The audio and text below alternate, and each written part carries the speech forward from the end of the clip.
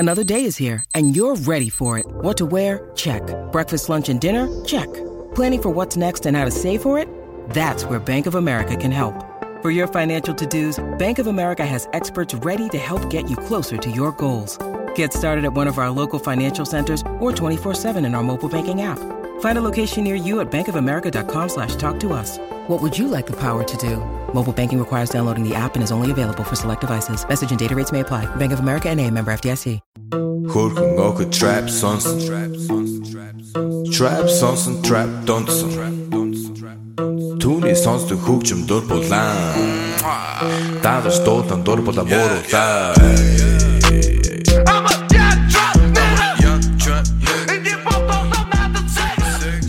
What's up, people? Adam Hunter here. And listen, I'm out of the country, but this week I'm going to do some of my favorite interviews I've ever done because I love doing this show. I've done the show for over 5 years. I love talking to my favorite fighters. I love talking to the fans. I love MMA. And I don't know, just love life right now. I love my wife. I love my baby daughter. I love my dog and my 3 cats. And I thank you for listening. So, right now I'm out of the country, but I want to talk to some of my... I'm not going to talk to anybody. I want to play some of my favorite interviews I've ever done, starting with Kevin Randleman. Kevin Randleman was one of my favorite fighters and my favorite interviews. Rest in peace. What a great guy. What an inspiring guy. I love that guy. I love his wife.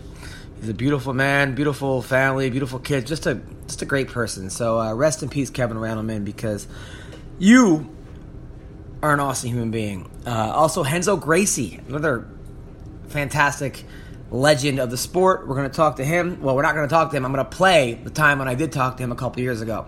First, I want to thank our sponsors. Speedweed. Listen, marijuana is legal in California, okay? You can get it delivered to you. Don't leave your house to go get it, to go to a dispensary, to stand online, to pay for parking, to pay for gas. No! Get it delivered right to you. They have everything you need when it comes to marijuana or CBD or edibles. They will deliver it to you, okay? Go to speedweed.com, follow them at Speedweed. They have weed coffee, they have marijuana, they have THC sex lube. You name it, they have it, and they will bring it to you. Mention MMA Roasted, you get $10 off, $100 or more. The guy Gino is the guy in charge. He is a great human being, okay? And he will take care of you.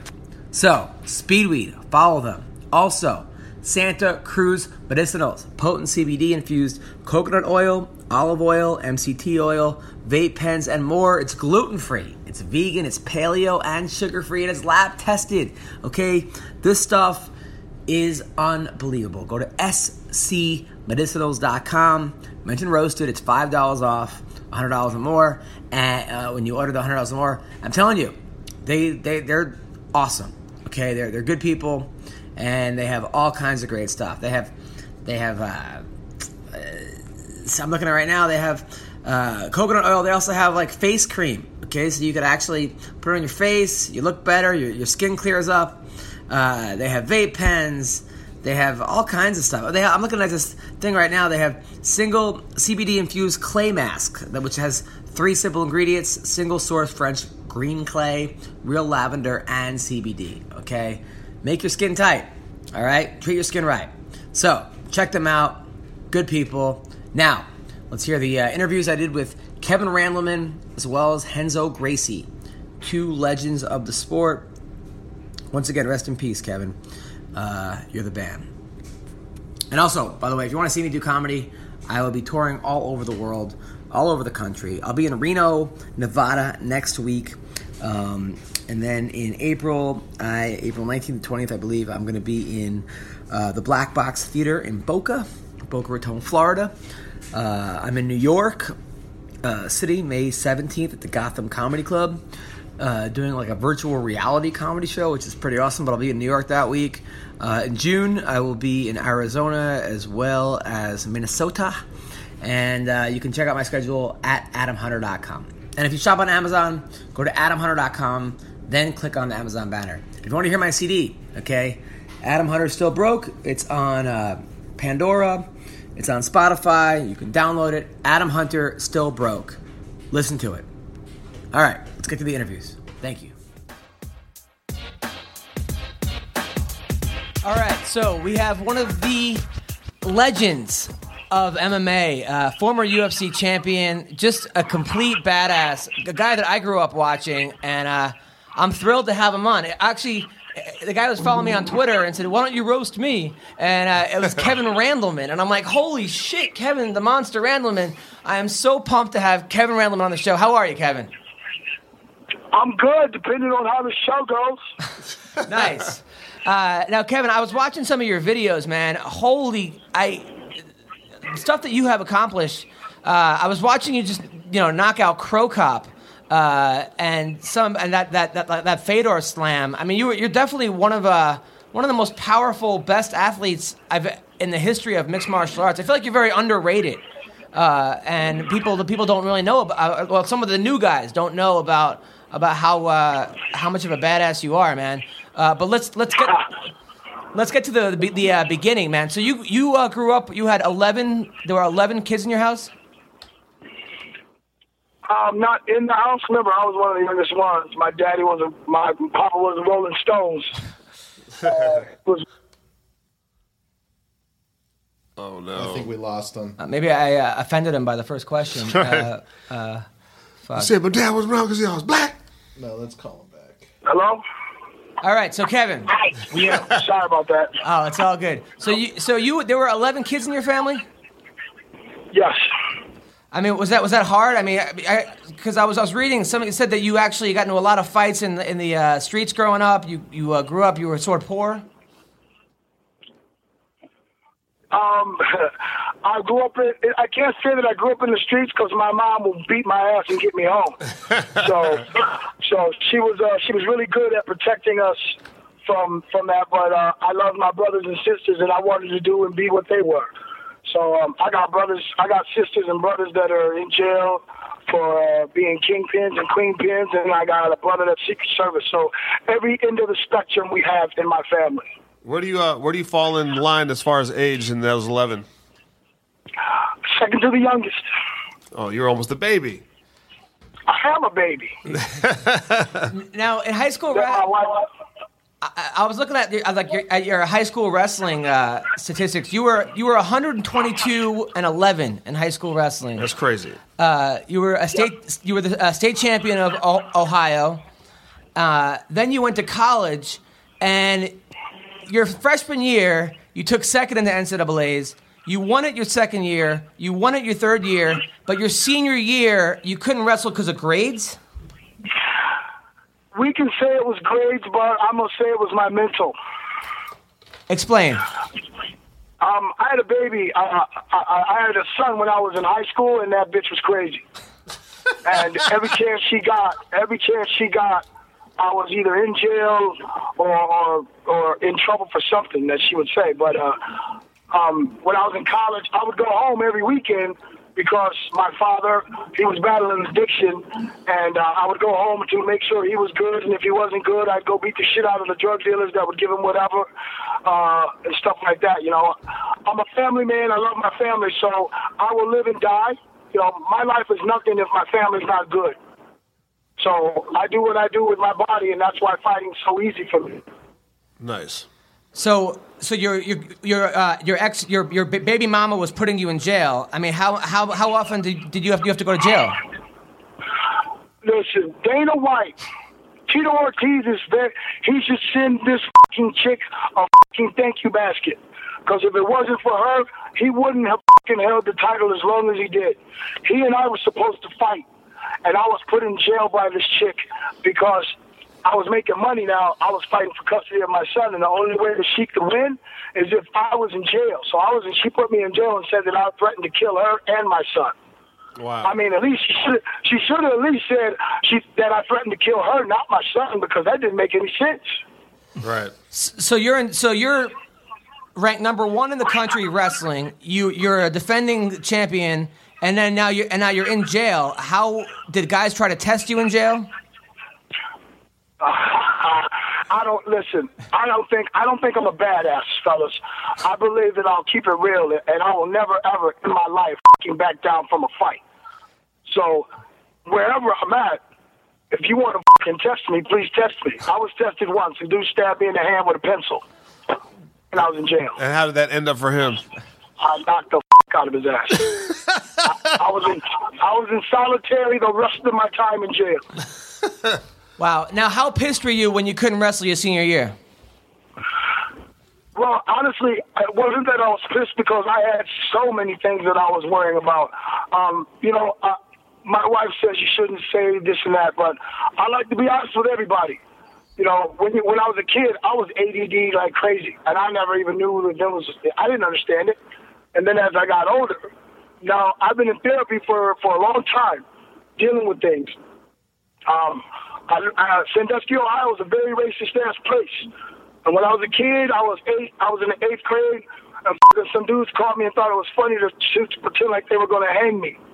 And I'm sitting there scared, crying, and when I fall off of this crate and don't get hung or whatever, they start laughing and just run off. That shit wasn't funny, and it created a fucking monster. Now, when I was in high school, I had a cop, try and kill me. Literally, off-duty cop, whacked out on drugs, tried to kill me. Nothing happened to him. These things contribute to me being a monster. And then when I go back home and see all the things going on and going wrong, and my father battling addiction and people still trying to give him stuff, that was my first priority, not school. Because, I did what I went to school to do. Now today, my regret is that I didn't get my degree. Because I coach 60 kids right now, and next year I plan on having 120. And when those kids come up, I need to be able to tell them college is more important than anything, and I need to get my degree in order to preach what I'm saying. Yeah, no, dude, you're a legend, man. I mean, honestly, and like I was watching like so many of your fights last night, and a lot of times when I have people on the show, it's like 3 a.m, 4 a.m. I go to watch the fights, and I love watching fights, but your fights are at a different level of watching fights. Like, there is a certain excitement that you brought to that octagon and that ring that it's almost like it's very Mike Tyson-esque, where you knew that someone was getting knocked the out. Without a doubt. And, Mike, I say that. That's one of my pitch lines. Someone is getting knocked the out. Yeah. Now, but I was watching some of your interviews, and you are very hard on yourself. Like you said that your career wasn't what it could have been. That there were guys around you that didn't know what you were doing wrong, and that you wish someone would have told you what you were doing wrong. What are some of those things? I can guarantee you that successful people are successful not because of the yes men around them, but because of the people that call them a dumbass. And I had a lot of people around me that kind of, I don't care about being loved. I could give a shit if you love me. But if you respect me, you will fear me. You know what I mean? That makes sense to me. I don't know if it does to you. Yeah. So all my life, I didn't give a shit if you loved me. I never ever been in love ever. Girls were girls, and girls were just as good as worse as guys. My girlfriend's 3 dudes in a week. I call them pimps, not hookers. So the guys around me, I was in the UFC, and there were guys in my locker room doing drugs, fucking bitches. This is before the UFC became Zuffa's organization, and they built it up into the great program that it is. But back in the day, man, guys would come in, and I had a posse of people that were, some of them were killers and some of them were bad, but I also had guys in my corner that were just there, and they were yes men. But they like to do things that, I'm not this big, I'm not a party animal, but I can party. I know how to party. And there's a time and a place. And when on fight day, I don't expect anyone around me doing drugs around me because they think it's cool because I'm Kevin and I don't fucking give a fuck. Now, who are these guys doing drugs and fucking bitches in the locker room? Balmain, come on, man. Why you gonna ask me that question, big dog? I mean, come on. People want to know who these people were. I tell you what, you want to know who these people are? My book is going to paint a picture of myself, probably of not being the greatest guy, but at the end of the day, if you meet me today, you'll understand that the journey that I went through from the day I was born to the day, it was a good journey and a great journey for me. Not so great for everyone around me, but for me, the journey is a great journey for me. Now, why do you hate Tito Ortiz so much? Because he's a fucking No, stop holding back, man. Tell us how you really feel. Yeah, Listen. I grew up. I don't care what anyone says. I can die just like the next motherfucker. But when it comes down to it, I respect every fucking guy that puts the ring, gets in that cage and fights. Why? Because it ain't easy. For me, it's easy because I'm a bipolar motherfucker. I love to fight. I have fought cops in my life. Believe me, I don't give a fuck if you call me a in public and you think I ain't gonna touch you. I'll touch you. You and your boys can do whatever, but at the end of the day, you're not going to racially intimidate me. You're not going to bully me. I don't like men that beat women. I don't like men that disrespect kids and try and bully them. I'm fucking against anything that fucking people want to bully people in. And Tito Ortiz, the bitch-ass motherfucker he is, Mark Coleman was walking into the ring to fight Randy Couture. Tito was on the side.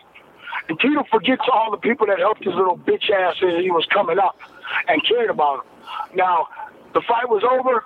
Tito Ortiz gets up and thinks that he's a big man. I'm watching from my seat. I'm with my wife and my boys in my house watching it. And I'm in Vegas.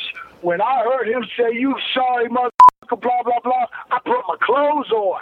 I got dressed the fuck up and went out looking for that bitch.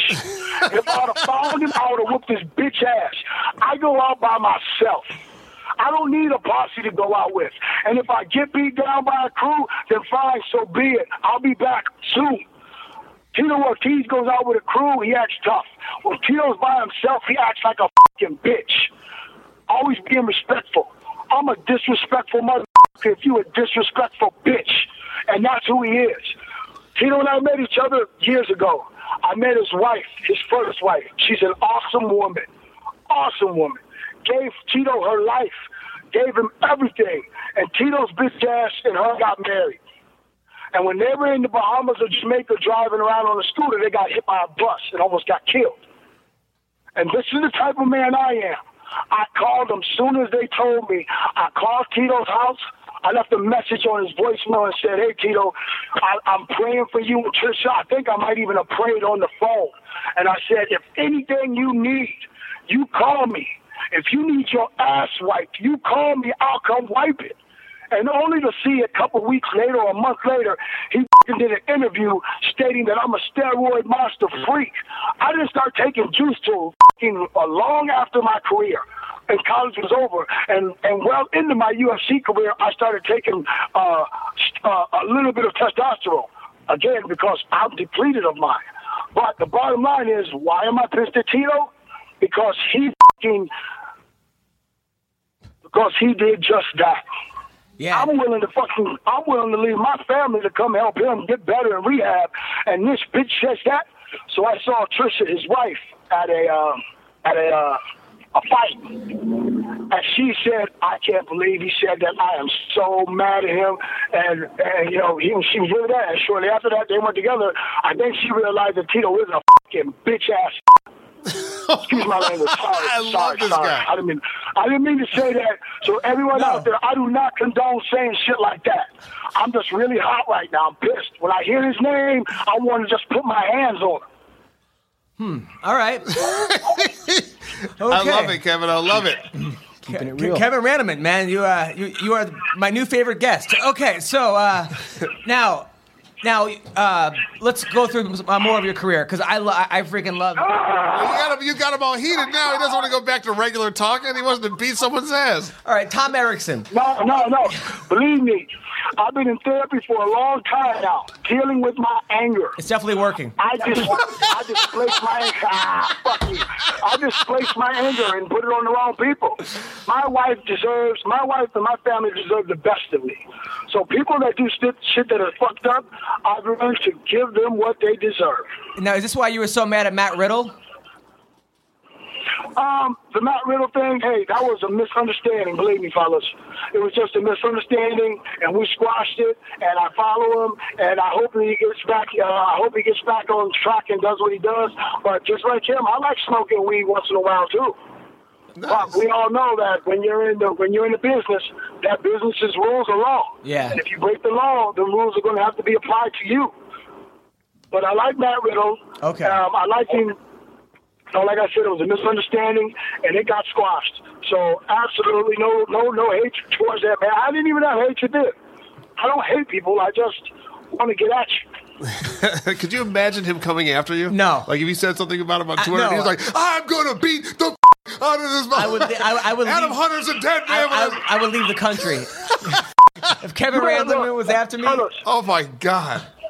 No matter how much we want to joke about it, there are people out there that say, "Oh, I keep it real. I keep it real." Fucking lying bitches. What? You keep If it you real. keep it real, you are the same person you are every day. My wife still loves me, even though I'm a crazy son of a bitch.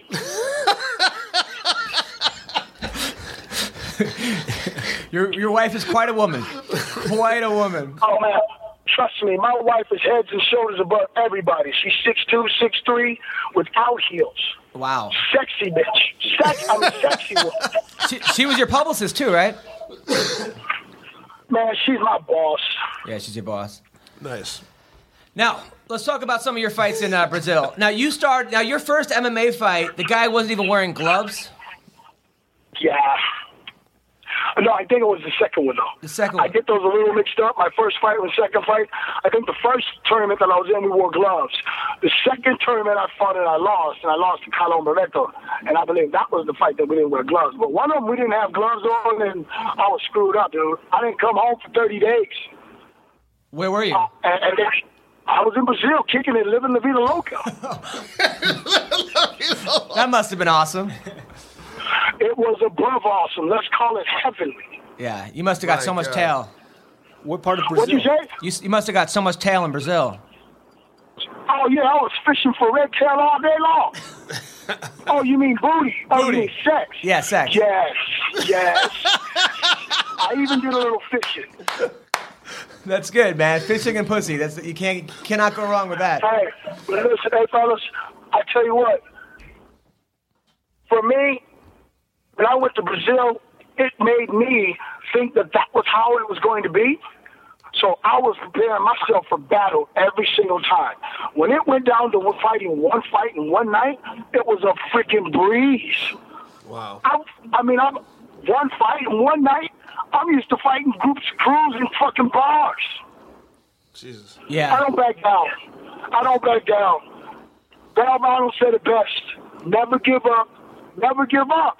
And I'm never going to give up. You will knock me the fuck out, or I'm going to knock you out. But at the end of my fight, when we shake hands, you're going to be like, wow, maybe don't want to fight that dude again. Yeah, I wouldn't want to fight you the first time. Now, Tom Erickson. Now, Tom Erickson's he's a wrestler, a big time wrestler. Sean McCorkle told me that Erickson still beats up him and Matt Mitrione now.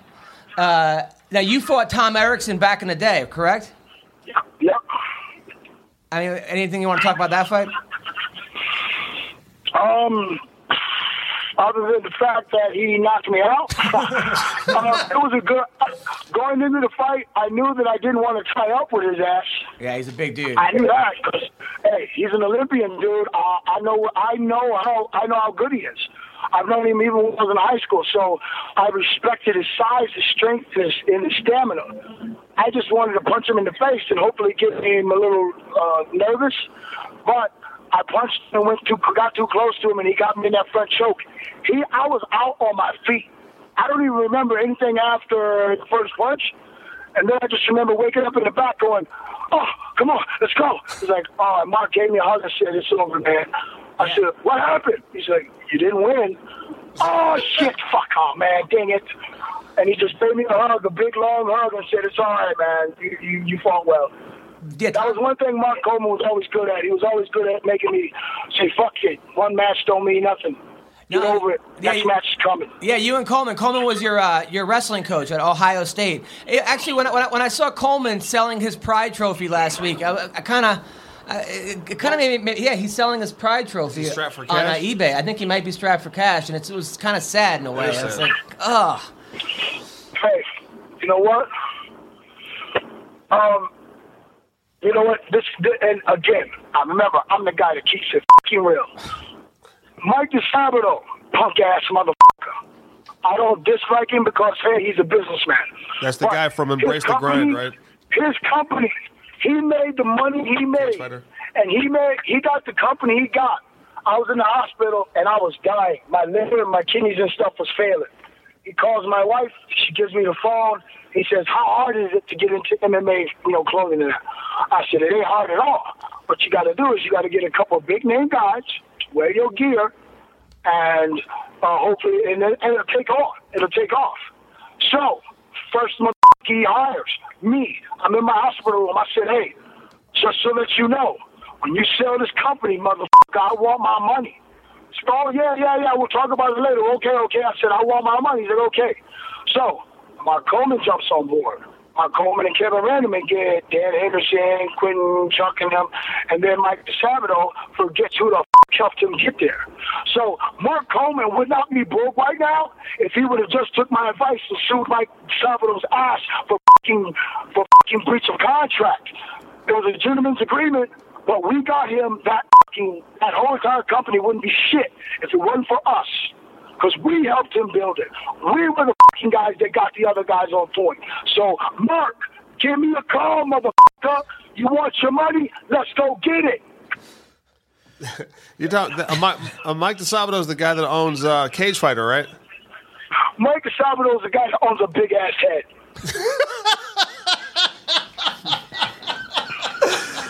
Okay. Now, your Bas Rutten fight, that I think was the biggest. That was the worst decision I've ever seen. Honestly, like banging Kim Winslow over Brittany Palmer is a better decision than that. What? Yeah. Whoa! Back that up. What'd you say? I said banging Brittany Palmer, banging Kim Winslow over Brittany Palmer is a better decision than that fight. You got screwed in that fight, man. That Bas Rutten fight. Wait.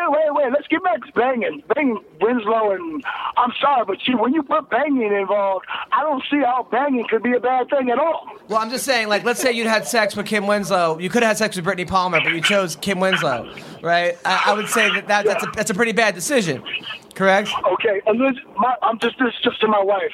Baby, if you're listening, just remember, I'm all about you. Yeah, I guess you guys are right. Banging Kim Winslow. Somebody please give Kevin Randleman his own TV show. Fox Sports, if you're listening, Kevin Randleman needs his own show. Done. Randleman needs it. No, but seriously, that's the name of the show, Keeping It Real with Kevin Randleman. Absolutely, man. Anything I can do to help this guy. So, but now Bas Rutten, that was ridiculous. Come on. You know what? Again, if fighters out there that are listening, Dana White said it once and said it best. If you don't want to have the judges involved, then don't let the judges be involved. Go out there and do your job. And honestly, during that fight, if you watch it, they stopped that fight a couple times, and Bas Rutten, they asked him, and Bas Rutten this is what shows the test of the fortitude of a man. That's why Bas Rutten is a legend, because they said, we got to stop the fight. Do you want us to stop the fight? And each time they asked, he said, no. I'm going to get this guy tired. He's going to get tired, and I'm going to take him out. So the decision itself, I don't agree with. But the decisions that Bas Rutten were making during that fight makes me respect him and makes me say I'm very proud to say that he and I are very good friends. Didn't he lie to you, though? Didn't, you guys have a gentleman's agreement in the elevator? Yeah, we did. We sure did renege on that one. Yes, what happened was, you guys met in the elevator, and he said, and you said, all right, no kicking, and he said, okay, and then he kicked you right away. Well, he didn't kick me right away, but he sure woke me up right away. I don't recall whether he was on the elevator or I was on the elevator, but the doors opened and there we were. And we were like, we'll take the next one. But before the door shut, I said, hey, if you want to, because everyone will say Randleman won't stand up and box, man. That's all I do is fight with my hands. I don't go and wrestle. I don't wrestle people in the street. I knock them down and let them get back up to knock them down again until they're done. So I said, hey, if you want to stand up, just don't kick me, because it's a natural reaction for me to take you down. I didn't say all that, but he said, okay. And boy, I was sitting there waiting. I was in the corner. I was like, man. Mark said, take you down. I said, no, man, if he wants to stand up, he's going to stand up. And I come running across the ring like I always did, and I saw his back heel come up, and I knew when he put that foot out there. I even said, "Oh, you motherfucker!" and then that was it. I just took him down, and we were on the ground. If it was a 21-minute fight, we were on the ground for 18 of it. Yeah, no. And then didn't Mark Coleman tell you to smear his own glove into his eye, his own blood into his eye? No, he didn't say smear his own blood. He said get your finger in that hole. Whatever is bleeding, put your finger in and try and open it up. Oh. Wow. Now after that, right? So then after that, you go on, you win the UFC belt. You win the UFC belt, and then your first you fight Randy Couture, which is your last fight at 205. I watched that fight last night. You were beating Randy pretty bad. The first 2 rounds, you had Randy out. I whooped his ass. Yeah. I was whooping his ass. Now, unlike Randy follows instructions and his game plan to the T. That's why I can't do nothing but say he is one of the greatest MMA fighters I've ever had the pleasure of losing to. Because he follows his game plan. His game plan was to get close to Kevin Randleman and take him down. And our game plan was to beat him up on our feet. When the third round began, Mark said, "Good, Kevin, just keep going on." I said, "Man, that. I'm going to go out here and see how good he is wrestling." He said, and I remember walking away from there, and he said, "No!" And when I went back I just remember when it was over, and I went back, he said, "Why the f*** did you try and wrestle him? What the f***? Why didn't you listen to me?" And I'm like, I'm sitting there going, "Yeah, you're right." But I don't cry over spilled milk. I gotta see my glass half full every single time I do anything. Because if I didn't, I would probably put a gun in my mouth. Or I would have already. Kevin, you're one of the best fighters of all time, one of the best wrestlers of all time. Most entertaining to watch. I mean, so you have nothing to feel bad about. You've accomplished more than 99.99999 and keep times that by 1,000,000. So seriously, your Chuck Liddell fight. Did you underestimate his power? Hell no, I didn't underestimate his power. Hell no. When we were fighting, he was on the cage, and I threw a body blow, and he went, "Oh!" So I was like, "Oh shit! I want to again." I just think my hands are good, but they're not better than a lot of people's. So I got off the fence, and when I was boxing, the guy said, "Stop dropping your hand when you come in." And sure enough, when I watched that fight, I came in and I dropped it, and he hit me perfectly, and that was it. I knew Chuck long before we fought. And I knew we would fight eventually if we were in the same weight class. So obviously, we're friends before, and we were friends before, during, and after. Yeah. The great thing about MMA is you can have beefs. You can be mad as hell.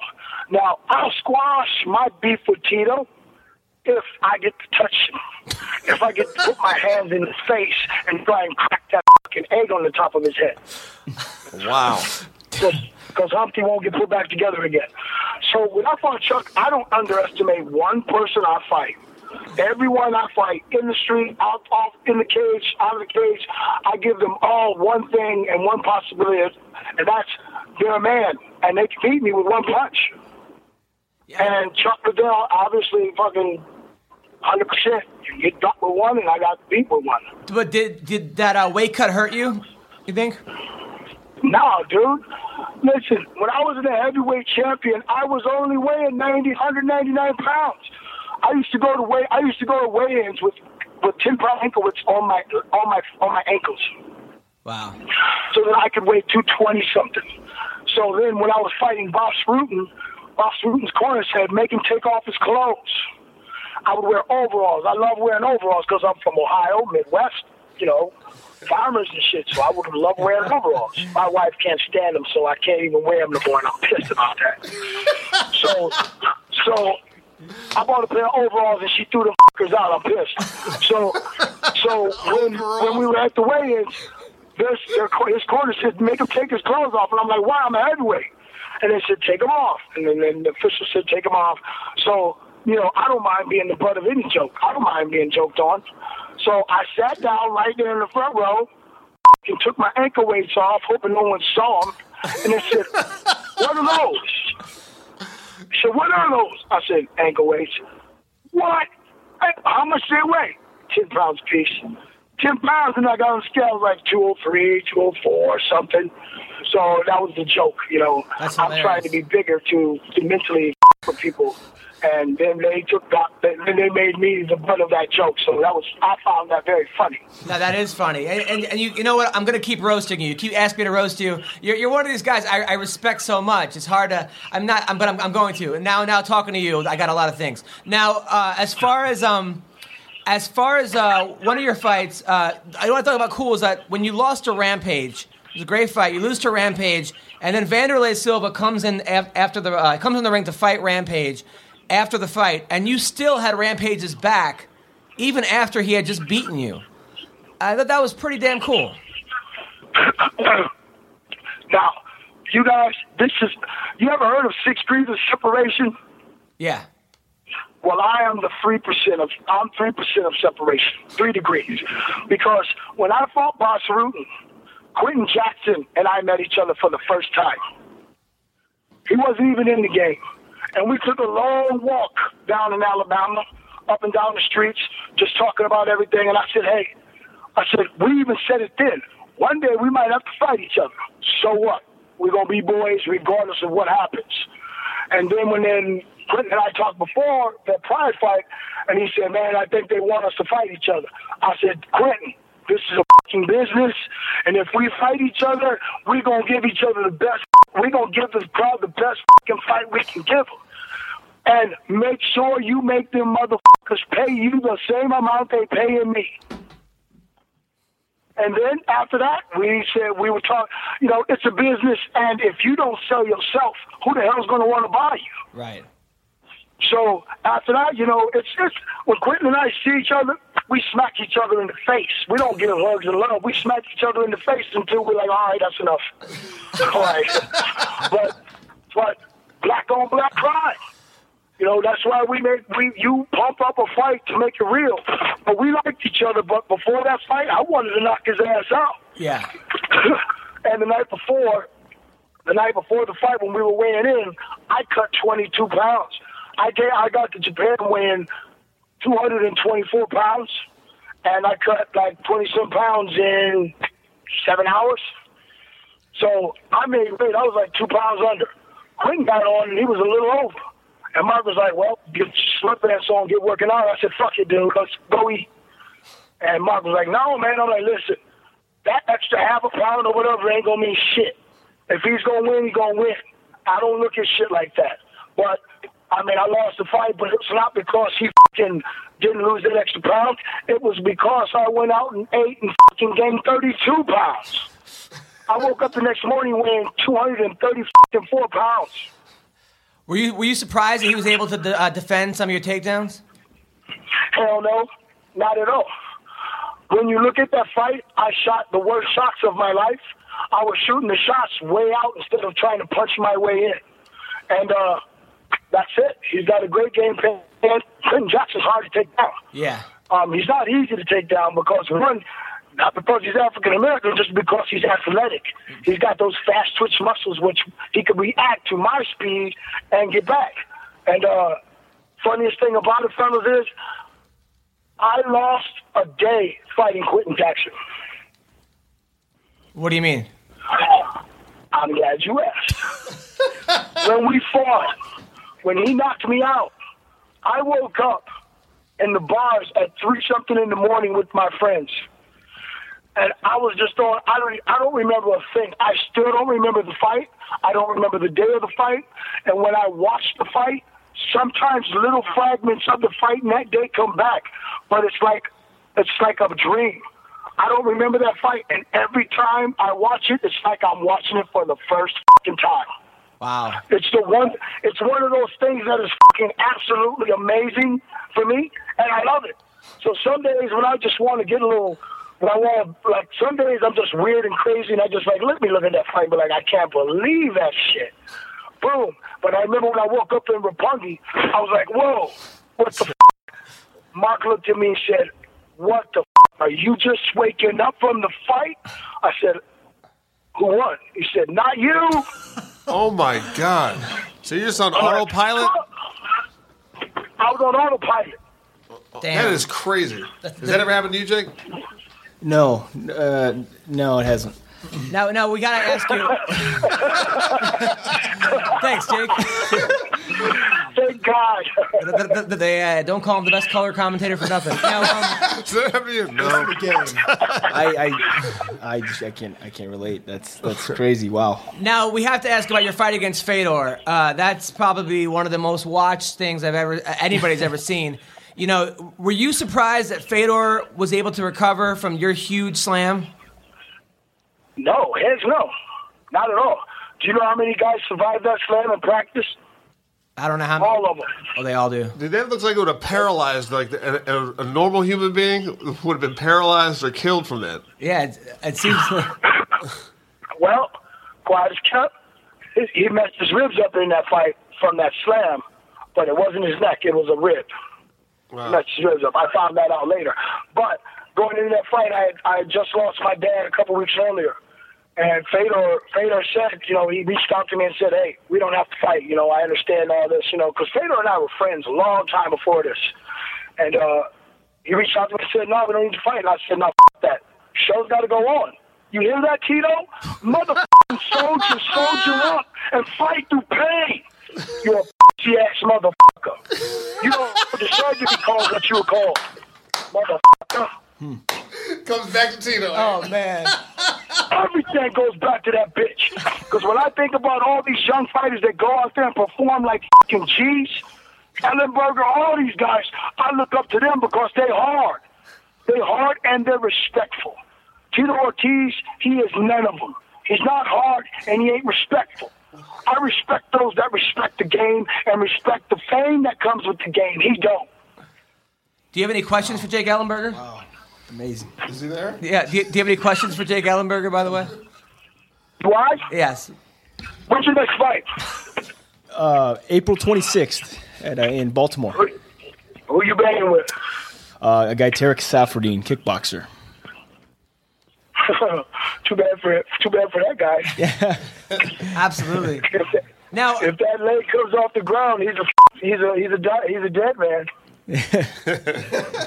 Now, Kevin, I remember at the MMA Awards, I met you, and you were asking John Jones to train with you. You were like, "Hey, John, if you need sparring, let me know for Rashad and for the Rashad fight." Did he ever hit you up with that, or did he ever take you up?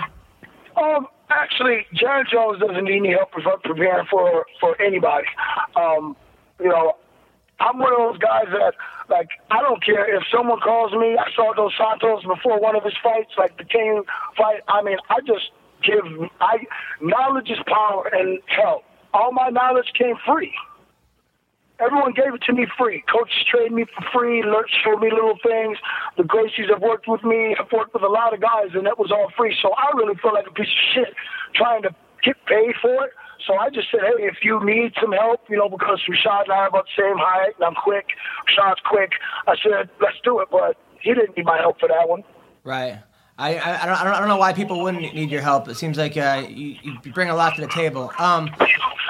Now, also, and then finally. Oh no! Hello. Hello. You there? Yeah. Are you okay? Hello. Did you see Tito? I think we lost him. Yeah, I think we lost. Oh, we lost Kevin. God, good interview so far. What do you think? Hell yeah, dude! This is to me, it's the most entertaining. I love his passion. Yeah. I love him going. DJ, what do you?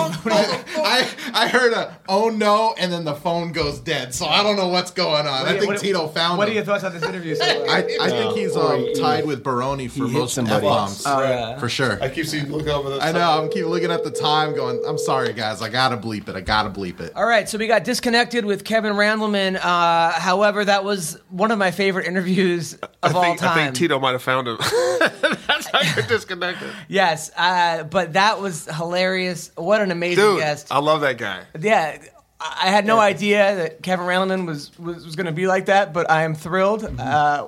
He's definitely talking about keeping it real. Quite an intimidating guy too. He's like the Mike Tyson. In Hell MMA. yeah. You know what I mean? Tyson back in the 80s Tyson, not Tyson Yes, now. yes. I mean, yeah, he's 88, 89 Tyson. oh my God, a very intimidating guy. Not a guy I would ever want to have on my bad side. So Kevin Randleman, you're allowed to come on our show anytime you want. Every Anytime. week. Anytime. The Kevin Randleman Hour. Keep it real with Kevin studio. I want to come in studio, definitely. I might need some kind of a barbed wire or something. Chicken wire. But well, he's saying call me back, Jack. All right, so we have to call. All right, let's call him back. I'm definitely not. What time do you need to leave? In like 10 minutes. You can stay for the rest of the Kevin Randleman. All right, so we are calling him back right now. Yes, we're calling Kevin Randleman back. Hey, Kevin Randleman. Can you hear me? Yes, I can hear you. Can you hear me? Hello. Yes, I can hear you. Okay, cool. All right, so Kevin, we're just finishing up the interview, which has been great so far. One of my favorite ever, if not my favorite ever. We got to get one with you, Phil Baroni, and Hector Lombard. and Hector Lombard on the same show. And, that would be amazing. Is everything okay? Or did you go back to therapy? What happened? I'm in therapy 24 hours a day. Okay, cool. Now I was looking at your staph infection, which might have been the worst one I've ever seen. Oh my God, it looked like it was A giant hole in his rib cage. It looked like a cannon, like landed in your rib cage. And you said you got that when you were training in Vin Diesel's garage. Yeah. Yes. Now, are you and Vin Diesel friends, or how did that happen? I think a lot of people would love to be Vin Diesel's friends. I'm happy to say that I'm at least one of his acquaintances. Now, were you his bodyguard, or were you just training in his? I mean, how did you and Vin Diesel link up?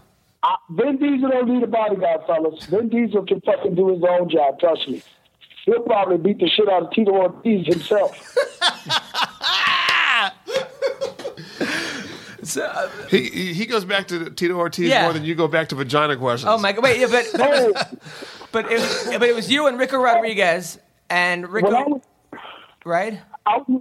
Rico Rodriguez was in California, and my wife and I drove out because Rico asked us to come out and chill and meet Vin and that, so we went out and got to meet Vin and a lot of his friends and a lot of his family. Absolutely top-notch guy. When you meet guys, it's like, geez, will he be an asshole or whatever? Vin Diesel is grounded. He is grounded, and he's never going to get a big head like Tito. He would be Vin Diesel, a very good guy, and I'm sorry for the loss that Vin Diesel and his, losing his boy like that. But Vin Diesel's a great guy. We were in the garage. Rico and I were in the garage, and we were just kind of messing around, and I had been training for a fight, and I don't block my body because I train. I do a lot of sit-ups. I train my body to be able to take kicks and stuff. So while I'm sparring with people, I was getting kicked in the ribs, and I wasn't blocking. I was blocking my head. So I'm standing there, and we're both kind of messing with my wife, and Rico throws a kick without a shin pad on. And when you throw a kick, it's bone trying to touch bone. And when he kicked me in that little, and there was a lot of blood where everyone was kicking me, and it had been a week since I sparred, so it was coagulated.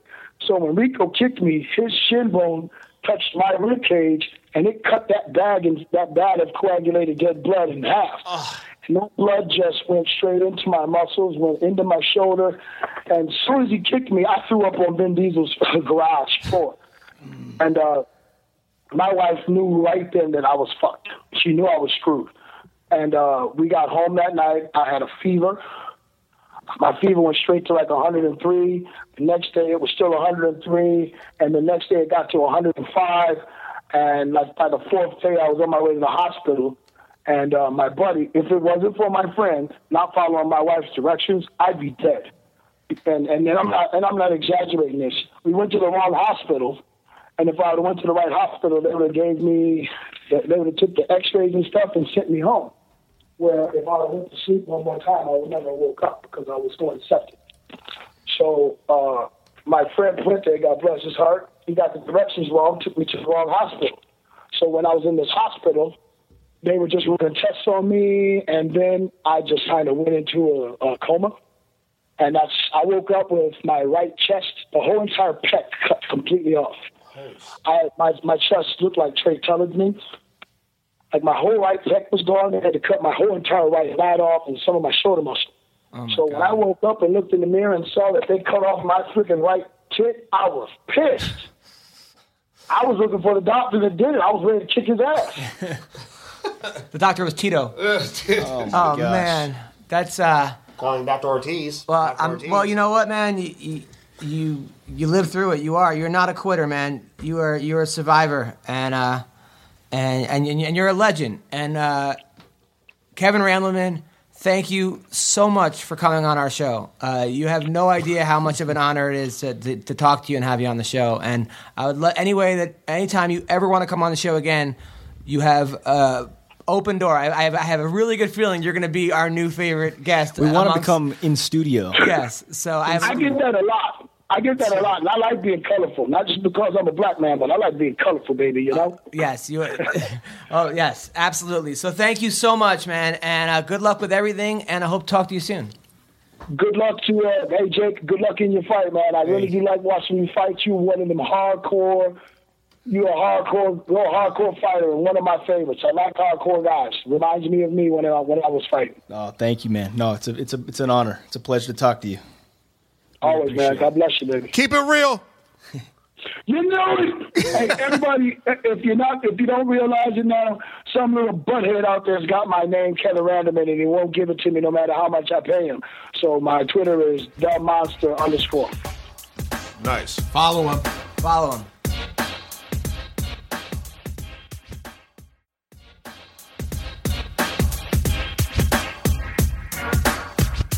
Hey everybody, I am here with the monster, Kevin Randleman, one of the a legend in the UFC, former UFC champion. I'm here with Marina Shafir. How are you, Kevin? Hi, Kevin. How you guys? Good. Good. By the way, thanks for coming to the show last week. It was great seeing you, brother. It was awesome. You guys are some funny motherfuckers. Thanks, man. It was an honor, man. So how everyone wants to know, Kev, how are you, man? I remember last time you were on the show, you were feeling good. You were thinking about getting back and fighting, calling out Tito Ortiz, and then you got staph infection again. Is that what happened? No, I had a hip replacement. Wow. You had a hip replacement? Yes. All them years of grinding and training and fighting, wrestling, took its toll on me. I had bad hips. I'm sorry, you're 43?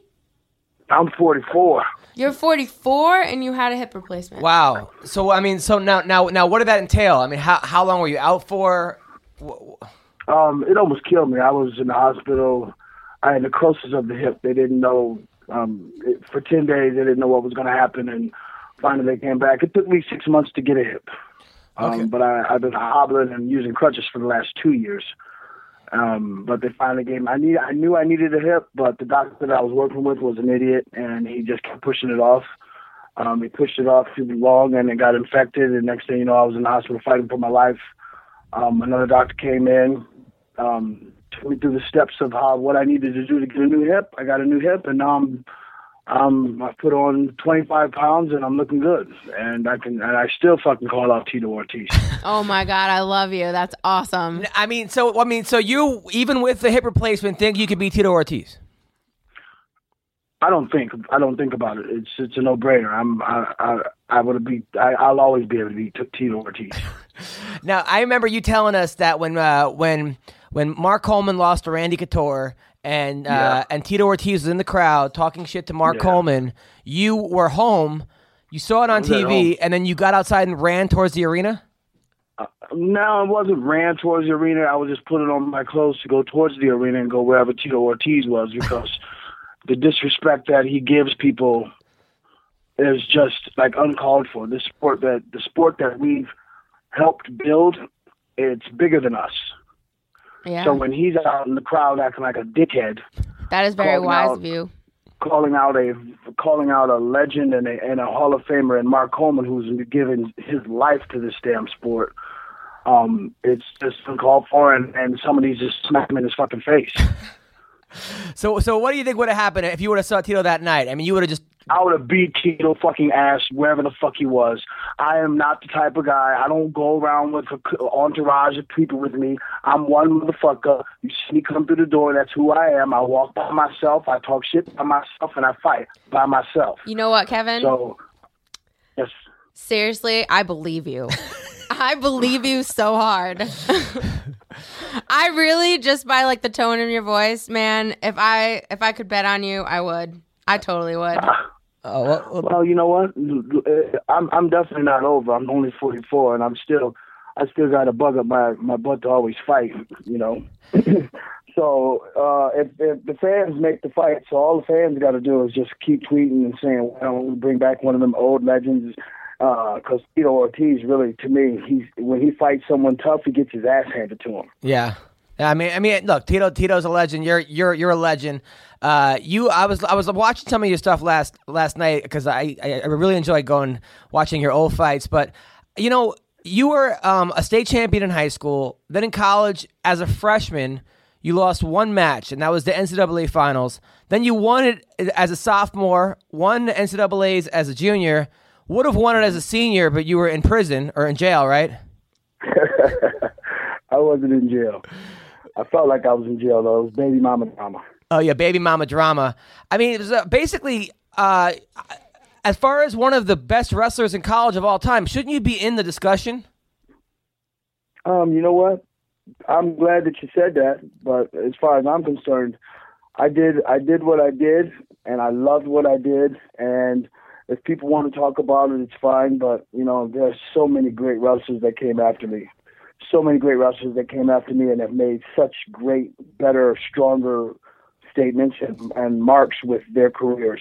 I was like a flash in the pan when it came, but it was one of those things that just helped me catapult me to be a good fighter once I got the shot to be an MMA guy. How is a 3-time All-American, 2-time national champion a flash in the pan? And that's not a flash in the pan, Kevin. That's come on, give me a break. Well, you know, I didn't finish my last year. You know, I walked away when I could have been put in there with the John Smiths and that, but I didn't. I walked away. And you know, that's. There's not much I can say about that. If I could have, should have, would have, could have. Right. Mm-hmm. Now, go on. Go ahead. No, go on, please. No. Really, what I was going to say was probably something about Tito. Okay. No. Then definitely go ahead. Yeah. Then go ahead, please. No, I was just joking. All right, now. But I like the young lady on your show. She's a spitfire. I like the fact that she likes what I say. Well, I don't know if you know Marina Shafir or about her, but as far as judo, she was ranked one of the best judo girls in the country. She was right. You were only for a really short period of time. She was one of the best, and now she's a pro fighter. She was undefeated as an amateur. She's a pro fighter who's thinking about. She's going to go to Bellator this week to watch. Hint, hint. So, any advice for a girl like Marina Shafir from Kevin Randleman? Any advice for me? Yeah. No. Kevin to you, not Kevin. you to Kevin. Like, I don't know if that makes sense. Yeah. Shoot, I mean, she's already done it. She's already a champion in her own right, being a judo shit. I mean, when you can throw somebody across the room, I mean, I pick guys up and throw them across the cage. I mean, it's right on point. All you got to do is remember, tuck your neck. Don't let nobody grab it. Yeah, that's for sure. Attach your wagon to a very strong camp, or if you haven't already. Yeah. Any bullshit that you see coming inside your camp is nonsense. In order to be a champion, you have to have, like tunnel vision. Like you have to see yourself beating that girl's butt for 6 weeks straight. And if there's any bull crap, obviously we both understand what it takes. But drugs, rock and roll, the drinking, all that stuff is cool. But when you're training for a fight, the focus is the tunnel vision of you beating the piss out of that girl, throwing her on her head and breaking her face in. This is what you do, and if this is what you want to do, believe me, there's a lot of people out there that would be willing to help champion a champion like yourself. Thank you. I really appreciate that. Yeah. No, Kevin, what do you think about the whole John Jones getting busted for cocaine? You know, I wish him a speedy recovery to get back, because the sport of MMA right now, we have a champion. His name is John Jones. You can dislike him, you can hate him, but he's a great champion, and nobody can beat him. Yeah. So we all have mistakes in our lives. We all do things, you know, and hopefully nothing costs someone else their life or John Jones his life. We all make mistakes. I've made a million mistakes, and I've gotten forgiven for every one of them. So I just hope him a speedy recovery. And if he's listening, you know, he respected me when we met. He gave me all the respect in the world, and I just hope that I hope that he can help him. I hope that he can fix the problem that he's having right now, and get back to the fans that really love him. Yeah, no, because yeah, he's a great champion, and I don't care if he seems a little flamboyant, if he seems a little cocky. I'm sorry, every champion is a cocky motherfucker, because you're the champion, you know. But you can't knock him for that. When he gets knocked down a peg or loses a fight, then everyone's going to come back and be waiting for John Jones to avenge that loss. But until we get there, I'm just so happy that we have some of the champions that we have in the sport. John Jones, the Anderson Silvas, you know, just we have some great champions that kids can really look up to. And I don't want to see those things change. And I don't want to see a black eye on the sport that we've all loved so much, and that we hope to see build up into greater things. You know, I can't wait to see Conor McGregor making Floyd Mayweather money. That'd be some sick shit. Right. Or Ronda Rousey making some Floyd Mayweather money. Yeah. Or you making some of that Floyd Mayweather money. Right. No, absolutely. Now, I got to say, I was looking at some of your earlier fights. You were saying that you fought in Brazil and back in the day, where they threw you out of the ring and then guys were attacking you and then they threw you back in the ring? Oh, yeah. It was crazy. Brazil, if you were going to become a fighter, I couldn't think of any better way to get initiated into the sport than have to fight 3 freaking Brazilian men who have fought vale tudo all their life in the street and, you know, and climb into a ring and fight these guys, because it's their ring, it's their country, and, you know, they had the you know, you punch someone, you fall on the ground. It's hot down in Brazil, so we're sweating, and the mats have got blood on it from the previous fights and all that stuff. So we're sliding across the mats and sliding across the ring because it's a boxing ring. Well, on the bottom of the ring, there's no mesh tape or anything to keep the guy from sliding out. So Ebenezer Braga I'd punch him like a robot across the floor, and when he would get out, I knew he was hanging out, but I figured, shit, he should have fell out. And then when I'd look up, and his cornerman would be over in my corner next to Mark Coleman, holding Ebenezer Braga's back up so he doesn't fall out. And I look up, and he kicks me in the face with the heel of his foot. My eye instantly swells up, shut, closed, and he gets out. He gets out of the ring, they pull him out, and he walks back around to his corner, walks up the stairs, gets in the ring. I'm sitting there looking at Mark like, what the fuck just happened? Jesus. Mark's like, get him. Go get him. Put him back down on the ground and punch him some more. And sure enough, put him back on the ground, boom, boom, across the mat, looked up again, he hits me in the other eye. I was blind going into my second and third fights. That's crazy. And then Coleman was your corner. When you fought Bas Rutten, didn't Coleman say to take his blood and blind him with his own blood? Mark Coleman, I love him.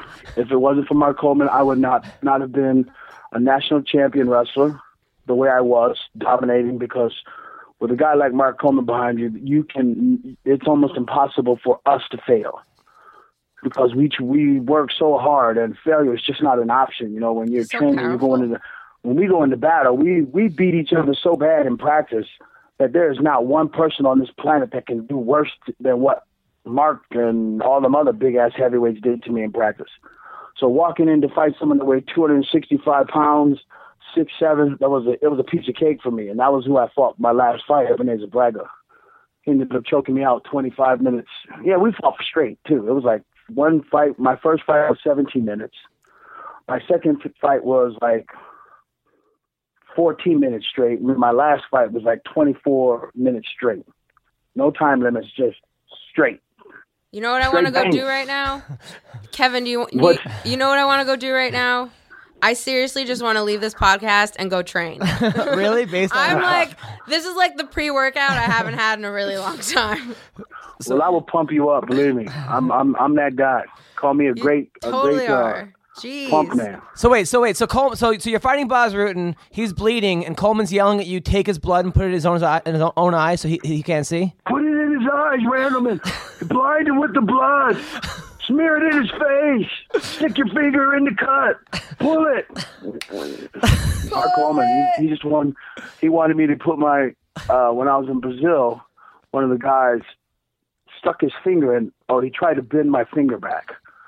I break both of my thumbs because every time I feel a punch or whatever, I broke both my thumbs. And the guy pulled my finger. So I took my finger and put it in his cut and tried to rip it open. Oh, my God. He tapped, sure. He tapped? Yeah, well, you got your finger in his cut?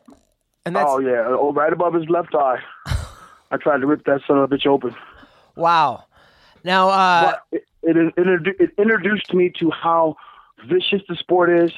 It got me acclimated on how great and how gruesome and how violent the sport can be, but how at the same time, like when you're fighting somebody and you're getting punched and it doesn't hurt, it's like, wow, like I'm the most invincible motherfucker on the planet. You just feel empowered. You feel so strong.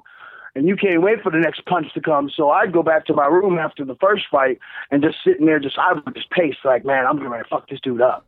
Mm-hmm. I'm ready. Let's go. Mark would say, just calm down, Random, and sit down, sleep. Go to sleep. How can I sleep right now? I'm getting ready to go fight another dude. And sure enough, they would call me, and I'd be still pumped from the first fight going into the second fight. And like, it took 2 hours for this fight to get done. But Mark Coleman, man, he's never going to let you think that you're losing. But his face never lies. So when he was looking at my face and I had my nose was broken, my teeth came through my lips, my eyes were both swollen shut, my thumbs were swollen, my hands were swollen, my left kneecap was broke. I mean, his face couldn't lie to me. He looked at me and just gave me a hug, put my head on his chest, and was like, "It's all right, Randall. You know, you feel better, but you know." The doctor made me feel better when he gave me some pain meds. Right. I mean, did you ever think of yourself, like you're in Brazil, you got all that going on. Did you ever think to yourself, what the fuck am I doing here? Maybe I should have just, been a wrestling coach or something. Did that ever cross your mind? Never once in my life. I don't have regrets like that. I'm the type of guy that I need excitement, or I'll just shrivel up and die. Right. So if you threaten me, say, let's go jump out some planes, I'm in. You want to go blow some stuff up in the mountains? We're not going to get in trouble? Do it. Yeah, let's go blow some shit up. You want to rappel down the side of MGM? We're going to get arrested? I'm in. Yeah. So if Tito Life is for the living. So if Tito Ortiz wanted to fight you right now. If someone said that Tito Ortiz and Kevin Randleman could fucking fight right now, I'd kiss my wife, go to school and hug my son, and disappear for 3 months. Oh my God. And when you see me, you would swear up and down that the gods have blessed me, because I would be ready to kill Tito Ortiz. Every punch he would throw at me, I would eat. I'd smile at him. I'd smile and spit blood in his face. But I guarantee you, I would be one mean motherfucker on the day that Tito Ortiz and Kevin Randleman were about to get down. Oh, man. Nothing would matter. Nothing. No fucking sex, nothing. My wife would just get a kiss, and she would kick me out herself. I like your wife, by the way. Your wife is awesome. His wife is like 6'2" from Brooklyn. I love it. She's like a throwback. She's like a real woman. That's awesome. Your wife she is a real woman too, and you don't want her to throw you back. Turn you back of the line if you fuck up. She's fearless. Now, before your wife, right? When you knock out Crow Cop in Japan, right? You knock out Crow Cop in one round. Are you just? I know I don't want your wife to hear this, but is it just Japanese orgies? I mean, is it like Hello Kitty chicks just lining up? Yes, absolutely. Oh my Dude, I'm writing a book, right? I'm writing a book. Yeah. Adam, you know I'm writing a book. Yeah. I can guarantee you right now that as soon as it's done, Adam, you, Joe Rogan, Dana White, the Fertittas are all going to get a book because it's no holds barred, uncut. It's for real. It's what happened. Sex was appealing to everybody that was in Japan. If there was a girl in your crew, that girl could have got laid by any numerous starfighter that was there.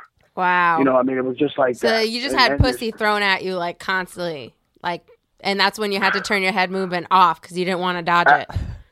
True. Listen, make no fun. You can make a joke about it, but it's the same for you too. No, they're gonna be throwing it at you too. Yeah, I know. I mean, so you're banging how many Japanese girls a night are you? I mean, when like back in the Pride days, it's just you and Chuck just running trains on girls. Oh, come on. No, that's not even right. Chuck and I never ran trains on nobody. Oh, okay. Ever. Although we did tag team Crow Cop, because if it wasn't for Chuck Liddell, oh my God, we beat Crow Cop down together because Chuck Liddell for 6 days straight before I fought Crow Cop trained me. Oh, nice. I didn't know anything about fighting a southpaw or fighting a kickboxer, and Chuck for 6 days in Japan would come and help me train for Crow Cop, and literally what he showed me was the reason why I knocked him out. Wow. So that's fucking awesome. No, what did Chuck show you? What was it? I mean, just he showed me stances. He showed me the preparation, like when a guy goes to throw a kick, that all the little tails that they give, and how to attack the guy that's throwing the kick. If a guy's throwing a kick and he's trying to kick me with his right leg, attack his left shoulder, push him off balance. He's going to hit you, but it's just not going to be the powerful hit that he would get if you wouldn't push the shoulder. So finally, the day of the fight, I said, well, Chuck, can I just throw a hook and hit him? He's like, that's it. That's exactly what you should do. You ready? And sure enough, I hit him with the left hook and dropped him. And when the fight was over, I was just standing there walking around the ring like, damn, I can't fucking believe. Wow, that was fucking easy. You know, that's exactly what I was saying to myself. And Chuck jumped in the ring and was like, what the fuck are you doing? I'm like, I don't know. It kind of shocked me. I said, I don't know. What's the matter? Why ain't you going crazy? I said, I don't know. What the fucking go crazy? Yeah, jumped up on the ring ropes, and Mark Coleman and Chuck and them were in the ring going crazy. It was funny. We got back to the thing, and like Chuck was like, he didn't even know what to do. He's like, yeah, that's random. That's awesome. I don't get excited after fights, you know. I really do love fighting. I love every day, you know, I would train 3 days. I trained 3 times a day when I fought. I don't care what anyone says. Like, it's like a job. It was a job I loved. The only job that I ever loved. Are you the kind of fighter that really enjoys like the process almost sometimes more than the fight? Yes. Yeah. The fight most of the time is a letdown. Because, like I say, if you've got a good stable of people around you, like when you're overly prepared, it just doesn't go. They're going to beat you down. Yeah, they're going to be. They like you. They love you. They want to see you win. But in practice, they want to beat you down, and that's where you win the fight. Yeah. Because in the fight, I've never fought someone whose hands were faster than me. Yeah. They would throw punches, and I'd move out the way like Spider-Man did, and he was moving like, holy shit, that was so slow, dude. Wow. So, you know, I love the process. You are so right. I love the process. It's a beautiful thing. I love love getting punched in the face. It's a beautiful thing, I'm telling you. Now you were telling me that Dana got upset with you for hopping over the ring. Yeah, he shut that down real quick. Holy shit. What happened? He said, you ever jump over that fence again, I'll kick your ass myself. I'm done, dude. I ain't going to never jump over that ring. Because one, I want to kick my ass. I want you to kick my ass. And two, I want to keep working for you. Yeah. You know. I forget who it was before. Maybe Pedro Hizo or maybe Pedro. I think I won the fight, so that's where I got away with it. But I think it was Pedro Hizo. I jumped over, and when I jumped, I literally just grabbed the top of it and leaped over it. And I got over the motherfucker. I was tripping. I myself was surprised. Because then when I landed, I was off balance, and I landed, and my leg almost hyperextended. And I looked back, and Dana White was like, But someone said there was a fight where you knocked yourself out before the fight. What? Did that happen? Yeah. What happened there? I was in Lake Charles, Missouri. Lake Charles, Mississippi, and I was fighting Pedro Hizzle the first time. And you know, it was like a big convention center kind of place, and they had too many seats and not enough people to fill them. So they had a lot of those, you know, how when you have a concert or something, they put up the big canopies with all the steel bars. They put it together, and they put stuff so that you can't see behind the scenes. Yeah. Well, those pipes were all sitting behind a curtain. When I was behind the scenes, I saw the pipes, so that was no big deal. I walked out safe. I went out, and fans saw me, so they came down to get autographs and pictures with me. Well, one of the cops came down and said, "Hey, man, do you mind moving back to the back, because all these fans are going to be coming down, and it's going to be crazy trying to get these fans out of here." I said, "Okay, no problem." Mark Coleman came up to me and said, "Hey, man, it's time for you to come back and get warmed up." So I went in the back. I was running. I put my Walkman back on. Remember the old Walkmans at the table? Yeah. Mm-hmm. We've come a long way. Yeah.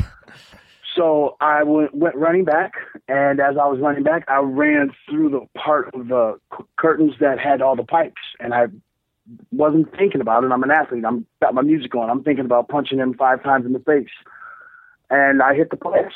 Feet went up in the air, and I woke up with like 2 or 3 white guys in my face. Oh, and man. And when when I came to, I freaking just grabbed 2 of them by the throat and was like trying to choke them. Like, I don't know what's going on, but like, you're in my face right now. And they're like, dude, calm down, man. You were out cold. And I'm like, oh, fuck. Get me up off the ground before someone sees me. It's too late. People saw you. Well, get me up anyway. Oh, man. So I ran back to my locker room, and I threw up a couple. I tried not to let anyone see it because, you know, you throw up, they know you got a concussion. Ran around the building and threw up a little bit, and then you fought with a concussion. No, he didn't fight. He didn't Oh. fight. No, I didn't fight. They canceled it. Man. They canceled it because they had some punk. Well, I shouldn't say punk because they were just trying to protect me, which is one of the great things that, you know, people got to remember. This sport used to be barbaric. Yeah. It's not barbaric anymore. It's beautiful to watch men and women climb into a ring against someone of their size, their strength, and their, you know, their maybe not abilities, because some people are really fantastic when you watch them. And just watch them go. It's like a chess match, but it's like human evolution. This is what we used to do back in the day. Now we've got men and women just banging it out, you know, contact, punch for punch, blow for blow, toe to toe. They just going at it. Yep. Yeah. That's the beauty of what MMA is. I it totally makes agree. the smallest guy feel like he can be the most powerful man in the world. And true, you don't see people fucking with 125-pound men no more, do you? No. Or women. People back off. Or women. You dang right, because I don't fuck around with women anyway. Because I don't fight women and they throw punches. My wife hit me once. I made a statement I shouldn't have made, and she has a 6'2.5" reach, and I was probably 5 feet away from her. So when she punched through me, I was like, yo, you know what? That's it. I'm not training her no more punching, no more boxing for your ass. You hear me? I was like, the next time you do that, I'm telling you right now, I'm gonna flash back to Tito days. We laughed about it, but you know, I was like, I forgot. You know, she was just kind of like, you're gonna learn today. Yeah, the funniest is when Kevin told me to roast him, and I did. He's like, he's like, when are you gonna roast me? And I started roasting him, and then I got all these people on Twitter started roasting him, and I get a phone call. Hey man, tell him to stop. My wife's gonna kill me. Oh, that was a mistake. I was tripping. I was like, man, it's fucking roast. I got roasted, man, and it felt like shit. Like I expected them to talk shit about me, throw in steroid stories and all kinds of stuff. I said, and I reached out to them. I said, yo, dude, man, I thought you were gonna roast me, and they were like, well, we don't want you getting mad at us and kicking our ass if we ever meet. So I was like, no, dude, man, roast me like you would roast anyone else. And then sure enough, my wife. You got what you asked for. Yeah. My wife was like, why the fuck would you let someone roast you? Because you're going to get pissed off, and then you're going to get pissed off, and you're going to want to kick someone's ass. So you should stop it. And I'm like, no, it's all right. And I'm watching the post, and I'm like, oh, shit, that was harsh. Oh, that hurt me. Oh, my son felt that one. He ain't even born yet. Oh, my gosh, that's terrible. Oh, please, you guys, stop. Please. I called a couple times, sent a text. Please stop whatever you're doing. Stop the bleeding. It's killing me. Stitch me up. I'm good. That was one of the funniest things. I got roasted very well. That was so funny. Now I gotta say, last time you started to talk about how in the early UFC days, you would go into the locker room and people would be doing steroids, people would be having sex, there'd be drug dealers in there. I mean, was it insane or what? Wow. Before the Fertittas got a hold of this great organization, there was a lot of things that were allowed to go on. You didn't have red coats. There were no red coats walking you around, ushering you around. There were no tags. You didn't get tags. I could walk out and grab 4 girls and bring them back into my locker room if I wanted. They didn't care. I was the man. They would let anyone pass through. You know, there was no VIP section. There was no floor seats or anything. You know, you got to seat what you wanted if you got there early enough. So I never saw anyone doing steroids. Right. But sex in the locker room, absolutely. That's definitely a goal. That's a goal. That's a goal, Captain America. That's a goal. You definitely. That was it. There were definitely situations where I've seen, you know, drugs being used. Yeah. But steroids, I can never say anything about steroids. But I can say that there were drugs, you know, I've seen coke being used and stuff, but when Dana got the company, that shit stopped. Yeah. You know, there was protocols. There were, you know, it made it safe for us. You know, people, we can knock Dana White and we want to get paid more money and all that shit, but, you know, if you think about it, the sport's been around and it's been mainstream for, let's say 5-6 years, where people, you know, kids are actually, crazy parents are actually training their kids at 5 to be fighters. I don't know why you would want your kid to get punched in the face with an MMA glove at 7-8 years old, but to each his own. But it was not safe. You know, you could get hurt, and you know, just like all the other shows, you know, you could get headbutted. You know, they changed so many rules. Yeah. Boss Rutan in my fight changed the rules to rounds. You know, rounds. You know, we were the last fight. We were the last fight that we fought straight minutes. It was just straight time, 20 minutes straight, and then 3 minutes overtime. And by the way, that was a bullshit fight. You won that fight. I don't care what everybody says. I appreciate that. I know Boss Rutan, if he's listening to this, he's like, fuck that man. I beat that guy. I love you, Boss. I love you. Boss is awesome. I enjoy watching it just to see how far the sport's gone, really. Well, listen, Kevin, I am so happy you came back on the podcast. You have Me no too. idea. You're honestly, you're the most. You and Hector Lombard are the two most requested guests we get on the podcast, and you are one of a kind, man. And I can't wait to read your book. I'm so happy that you got the hip replacement. Everything's okay. You're overcoming the staph. I've never seen a worse staph infection in my life. That was like, I don't know if you know, he had staph infection that was like 3 bullets. It was like someone threw a cannon through his. It was horrible. But you overcame. They had to take off they took my right pectoral muscle and my right lat muscle off. Wow. They cut it and put it in the trash. I was pissed. Holy shit. But I was trying to get my hands on doctors that day. But you overcame all of it. And you look great, man. Yeah, people said on Instagram you look younger now than you did when you were fighting. So you're doing great, man. Living. Good clean living. You met my wife. She's as real of a chick as they come. Yeah. And when it comes to ride or die, boy, I mean, I'd rather have her 2 hands behind me fighting with me than anybody else's. That's awesome. And then you're still working with the kids with the wrestling camp, right? Yes, we have a wrestling team called Monster Academy, which Scott Kimball, who's a great mentor to kids. We've got about 60 kids, and with our luck, every one of those kids will get a scholarship to college when they finish with our program and get their state championships. And you know, we just want to build as many citizens that would be willing to come back and help other kids become better citizens. So listen, people, if you're listening, the Monster loves hearing you from Twitter. I know you love hearing from the fans. You are a legend, and I really, really, really appreciate you coming on our show, man. As soon as I get this book finished, Adam, I'm going to send it to you so that you can start telling everybody how crazy really was real, and the Hello Kitties, the Hello Kitty stories are absolutely true. I can't wait to hear about it, Kevin. Well, take care, Kev. Take care. Have a good one, Kevin. Wait. The young lady that's on the show with you, I want to write her name down because I want to follow her now. I'm a fan. Marina, Marina. Shafir, Shafir. I really appreciate that, Kevin. And where can people follow you on Twitter? Me? Yeah. The Monster. The Monster. The Monster. That's my call sign. The Monster. Cool. Well, thanks a lot, Kevin. Have a great rest of the week. Thank you, guys, and good luck with your career, Marina. I'll be watching for you. Thank you very much. All right. God bless you guys. And Happy New Year to everybody. Happy New Year. Happy New Year, Kevin. 2015 is our year. Take care, brother. Bye. All right, that was Kevin Randleman. Wow. What a stand-up guy. Seriously, I'm a fan for the rest of my life. Oh, my God. How do you not like that guy, huh? Yeah, that was so funny. I can't wait to read his book. Yeah. Yeah, this is back in the day. Kevin Randleman. Holy shit. Yeah, he was a straight-up beast. Monster. Dang. Yeah, Kevin Randleman, former UFC champion.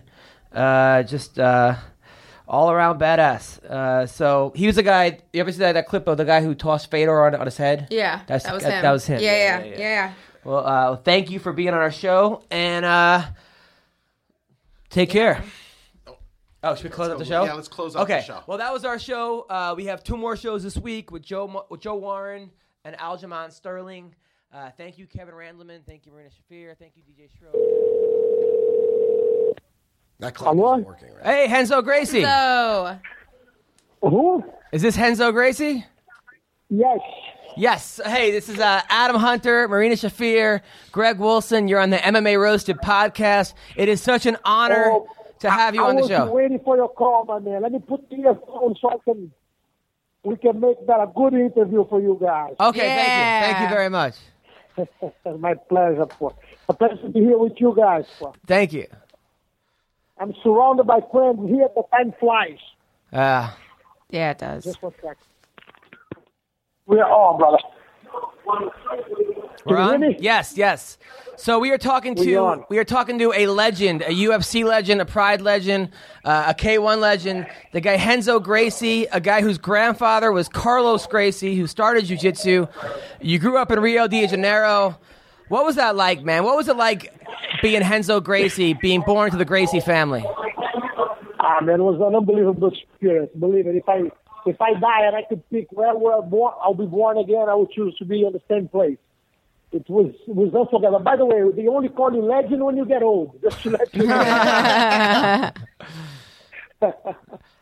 But it was unbelievable. We were very different. The way that my grandfather and my father educated us, it's everything. We had big birthday parties with Rolly on the middle of the living room on the day of birthday parties. Yeah. It was a unique life experience, know, and I realize now that my grandfather and my father were actually teaching us not only jiu-jitsu, but was how to sell confidence to people, and it was a very rich experience.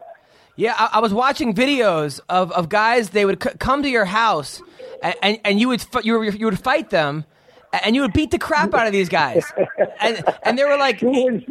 It was like it was safer. Instead of fighting on the streets, we'd set up an appointment. And normally the guys were fighters too. So we would book in a house and we would go at it, and in the end you shake hands and everybody was friends again. Yeah. Man. Now you started doing jiu-jitsu at 6. You didn't lose from age 6 to 15 years old. Yes, I began actually at 5. My first competition I was 7. Wow. And I compete a lot. I always love it, and every competition I could, I would jump right in. No, it was amazing. And now, when you went to New York to open up your own school and to teach Gracie Jiu-Jitsu, was the family mad at you? Were they upset that you were like kind of letting the secret out? No, I don't know upset, but they would rather have me working with them. And I was very independent my whole life. I owned a bar when I was 16. I bought a bar when I was 16. And I was able to make the number one bar in Rio de Janeiro. I used to sell 27 kegs of beer a night, with live music. People that sung for me end up singing on the Grammy a couple of years back here. And they used to sing just for beer, and I was always very efficient. With that, I could provide for two families, my mother and my aunt's family. And I was always very independent. I could never picture myself working for someone else but myself. Right. And that's why I decided to come this way. And when I came to New York, I fell in love. I said, this is the best city in the world. I had access to everything, and it was very challenged to move here and to make things happen here. I began teaching a Kung Fu place, putting mats down and removing the mats every night, cleaning the bathrooms. I was teaching 7 days a week, but I enjoy every single minute, and commuting an hour each way every day, With a smile on your face. With a smile on your face. Now, always. Now, was it hard, though? Because everybody else was a white belt. At the time, you're a third-degree black belt. Was it hard getting good guys to train with? It was extremely tough because at the same time that I was teaching and working, I was training to fight pride, to do all those things. So what I would do, I would roll every day with every single student. So that's why we end up having guys like Matt Serra, Rodrigo Gracie, all those guys were my training partners. And when I got them, they were white belts. Matt Serra used to work in a security booth in Long Island, in a factory. And I took him out of there, gave him a job to help me teach here so I could roll with him every day and train in a daily basis for him. So were you the only guy not surprised when Matt Serra beat GSP? Yeah, I knew if GSP came in just to trade blows with Matt, it was very dangerous. Yeah. I've seen Matt breaking people's jaw in a sparring session, He hits like he's hungry, And I knew that could happen. On that particular fight, both belong to our team, Both were part of our family here, so I told them, I don't want to train none of you. You guys go train whatever you want. Matt already had his school in Long Island. You train there. GSP trains in Canada, and I will sit down and watch the fight. But don't make me corner or root for one of you two, I was watching your fight. Yeah. I was watching your fight last night against Oleg, and that was one of the craziest up kicks. I'd never seen an up kick knockout like that. Was that something you had actually planned? No, I trained that a lot. I used to train them because that was one of the best defenses when you are doing guard. If the guy brings his body up to try to hit you to ground and pound. So the best strike to have it. And in reality, Oleg was the 5th person in my life that I knocked out like that. Oh, wow. I had knocked out people out before in street fights with the same move. Speaking of street fights, and we'll go back to your crazy career. There have been a couple street fights you've gotten to recently. One of them you live tweeted. So a guy tried to attack you in Central Park, and you I didn't know this, but this is how they rob people in New York. They come at you like, give me $1, give me $1, give me a cigarette, and then they reach in your pocket, they take your wallet.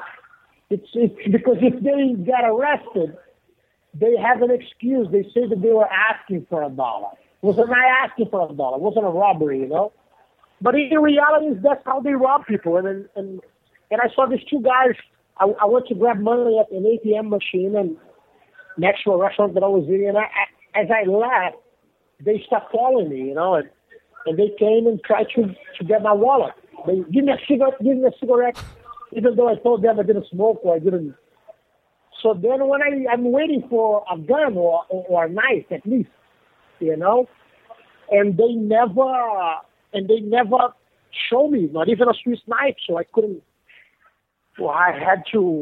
accept to be robbed by someone just by with their hand, Yeah. So then what did you do? Did you knock them both out? Go downstairs. Downstairs. I'm sorry. I knocked the first one out, and I broke his nose. And I tried to grab the second one, but the second one was fast, man. He took off. And I was able just to grab his shirt a little and and he was able to get away, you know. So then I came back. The other one was getting up. So I said to him, "Oh man, you're coming for? There's 8 million people in this city, and I'm the fool, and you pick me as the fool, you know." Yeah. So I put a video on him a little, scared him a little bit, and then I let him go. I went, got my car, and I went around the block and I started following this one. That was at the Broken Nose. And because I knew that they set up a place to meet again, you know? Yeah. So the other one, this was near the 7th Avenue, so the other one took off and was near the 10th Avenue, looking in the corner waiting for his friend. I was able to go around, they didn't know my car, and I saw the guy on the corner. So I parked and I went running next to a building. The guy couldn't see me. When I turned the corner, he was standing there looking for his friend, you know, so I choked him out standing. So I choked him out standing. Yeah. Wow. Okay. I did the raccooning, the little pushes on the eyes, because otherwise you choke the guy out. He doesn't learn from it. Yeah. You know? Right. So then I gave him 2 purple eyes so he can see himself in the middle and remember. To not be an asshole. Imagine for that. sure, they are newborn Christians by now, I think, you know? Yeah, they of probably course. just joined a church. Yeah, probably. But then last year you were at a bar and a bouncer messed with you and you beat up the bouncer, right? Yeah, it was actually the head of the door, the guy who takes care of the door. He had like 7 bouncers with him, and he was very insulting to everybody. The reason why I actually went there to get him was not even because of me, because he insulted me before, but I saw him insulting a couple that was too much, you know. And for you to have an idea, the next day that this happened, I had at least 10 emails of people that were harassed by him, and he was one of the most hated guys in this business, you know. But for the moment that I shot and I took him down and I mounted him, he stopped crying. I couldn't hit him. Yeah, I was gonna say he should host Bouncer Beatdown. Yeah, it's every tough guy when he's time to become the nail, you know, they decide not to to be tough anymore. And then why you beating me up? What did I do to you? Please. How can you hit someone like this? Right. You know, so he spoiled a unique experience that I could have. By crying. And then there was a guy. Then there was a guy who tried to get your daughter to smoke weed at a concert, and you took his head and put it in the toilet. Yeah, it wasn't weed. It was beer. Beer. I tried to give beer to my daughter. I'm on my daughter's concert, and the guy is trying to give beer to my daughter. I say, she's a minor. She's 17. Could you please? And he started making fun of me. You know? Wow. And then he looked at me. He goes, "What are you gonna do about it?" Oh. You know? And there was 2 more girls with him. And at that moment, they put some money together. The guy goes to grab beer for the 3 of them. And I was able, and he was drinking so much beer because I knew he was going to go in the bathroom. He needed to use the bathroom, drinking that much beer. So when he went in the bathroom, I went after him. And you should have seen the surprise when he walked in the stall, and I come right after him. So wait, so you put it... Very tight place. So you put his head in the actual toilet? I choked him out and put his head inside the toilet. Yeah. It wasn't a good smelling toilet. Oh, and at a concert too. Yeah. That's the worst toilet experience available. Is the concert toilet? There's no coming back from that.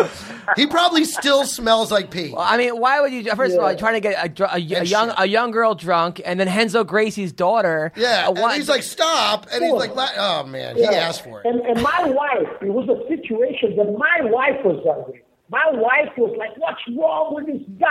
And he keeps making fun of me. He look at me, "What are you going to do about it? Are you pissed? Are you angry? What are you going to do about it?" He keeps saying this. These kids have no... They got no respect. They have no idea. And then I told him, you cannot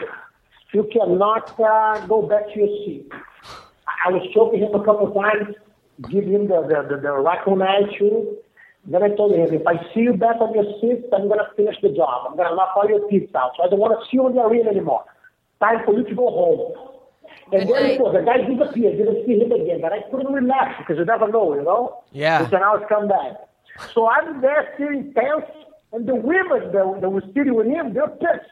they thought the guy took the money and left. Right. So, They're like, where did this guy go? Where's my beer? Man? Where's my beer? I told them, I said, don't leave this money back. You're like a superhero. Yeah, really. You really are. You really should have your own show. Yeah. Now I was looking at some of your fights. There was a fight that you had against Eugenio Tado. The fans rioted so bad. It was a draw. Yes, it was a draw, no contest, whatever the hell they call it. But basically, it's every time. What happened is they invaded the event and they sued the ghetto guys because Eugenio used to run with a lot of drug dealers in the ghettos in Brazil. So they surrounded the cage, and they want to cancel the fight. And I said, no, don't worry. I don't got the cage is surrounded. There's people with guns. There's people with knives. I say, my man, when that gate locks, it's me and him. And I'll beat the crap out of him. So I go in, we go at each other, and every time on my back, I actually got stabbed on that day. I got sliced when my back touched the cage. And I was getting kicked every time I had my head, touching the cage. And I have all that on tape. And on that moment, one of the guys kicking me, I saw him. I said, man, what's wrong with you? My sister can kick harder than you, And the fight is going on. Wait, hold on. In one of those moments, let me get this straight. So wait, you're in a fight. There's drug dealers. There's drug dealers with guns around the cage. Every time your back is against the cage and somebody stabs you, and you keep fighting. Yeah, they cut me. I kept fighting. There was no problem. Everything was healthy until then. So on that moment, they break up the fight. They pull us apart because Eugenio was a little bit away from me. I was laying down doing guard. So they tell me to get up. When I stand up, this guy that was speaking me the whole time, he sticks his head inside the cage, cursing at me, So I'm looking at Eugenio like I'm going to move forward, and I hit him right in the nose, the guy on the cage, I clocked him. When he fell from the cage, my brother kicked him in the head. So then the whole fight broke, So then it was like 400 people fighting at the same time. Holy, it turned into a melee. Oh, my God. That's. Does anybody have a tape of that? Oh, yes. It's a Pentagon combat. It's easy to see it. For you to have an idea, when I finished, I flew back to the United States because I had a fight in Japan right after. So I flew back, and it was on the news here in the United States. The 20 most shocking moments, those TV shows. Yeah. One of them, this one. Then I fly to Japan. It's on all the news in Japan two days later. That's insane. I've never even heard of that. Yeah. It was an unbelievable experience. I tell you. Now, your fight with Sakuraba was one of the. That was an amazing fight. Do you think if he hadn't caught you in the last minute, you would have won that fight? I think so. I thought everything was under control. I think there'll be no problem. I knew I could control him. I was winning the fight. It was 17 seconds actually to finish. Yeah. And I knew everything was good. And I got caught. I didn't realize how strong he was on that move, And when I fought him recently, I felt that strength that he had by why he's so strong in the Kimura, Today I realized how much leverage he has from that position. So my elbow came out and Sakuraba started calling the ref. His elbow is broken, speaking in Japanese. And I keep telling the ref, no, don't worry. This happens all the time. Oh, my God. Oh, my God. And the ref, him and the ref start talking in Japanese and they stop the fight, I mean, this happens all the time. Don't worry. Let me put it back. Your elbow. I mean, I was watching it last night with my girlfriend, and she was screaming in pain. She had never seen an elbow like that before. Now, Me either. Now, the word is that you didn't want him to know that you were hurt because he beat Royce, so that you didn't even go to the hospital. What really pisses me off when people get hurt in there, this is not soccer. You're not playing football, soccer, where people act like they are hurt. Yeah. There's not, over there, you're supposed to get hurt. If you're going in there, it's like we always say, if you're afraid to use the restroom, don't eat the blood. So if you're eating, but your elbow was completely out of socket, and to this, you'd never went to the hospital, huh? No, I actually, they tried to cast it. I removed it. And actually, 2 weeks and a half later, I was surfing. I almost drowned. Me and Luca Tara from Gracie Magazine, we were surfing huge waves in Bells Beach, Australia. And because of my arm, I almost drowned. I didn't have all the movements yet. He goes surfing 2 weeks later. 2 weeks later, he's surfing the big waves off Australia. Now, you could be, yeah, that was insane. Now, some of the guys that the Frank Shamrock fight, right? I mean, you were dominating Frank Shamrock the whole time. Then he knees you twice in the top of the head, and then he gets disqualified. You won. Did you guys ever make up, or is it still bad blood? No, I don't have bad blood. Anybody that I have a bad blood, if I meet them, I hit them. You know? I'm very professional. That was an event. In reality, could I keep fighting? Yes, I could have kept fighting.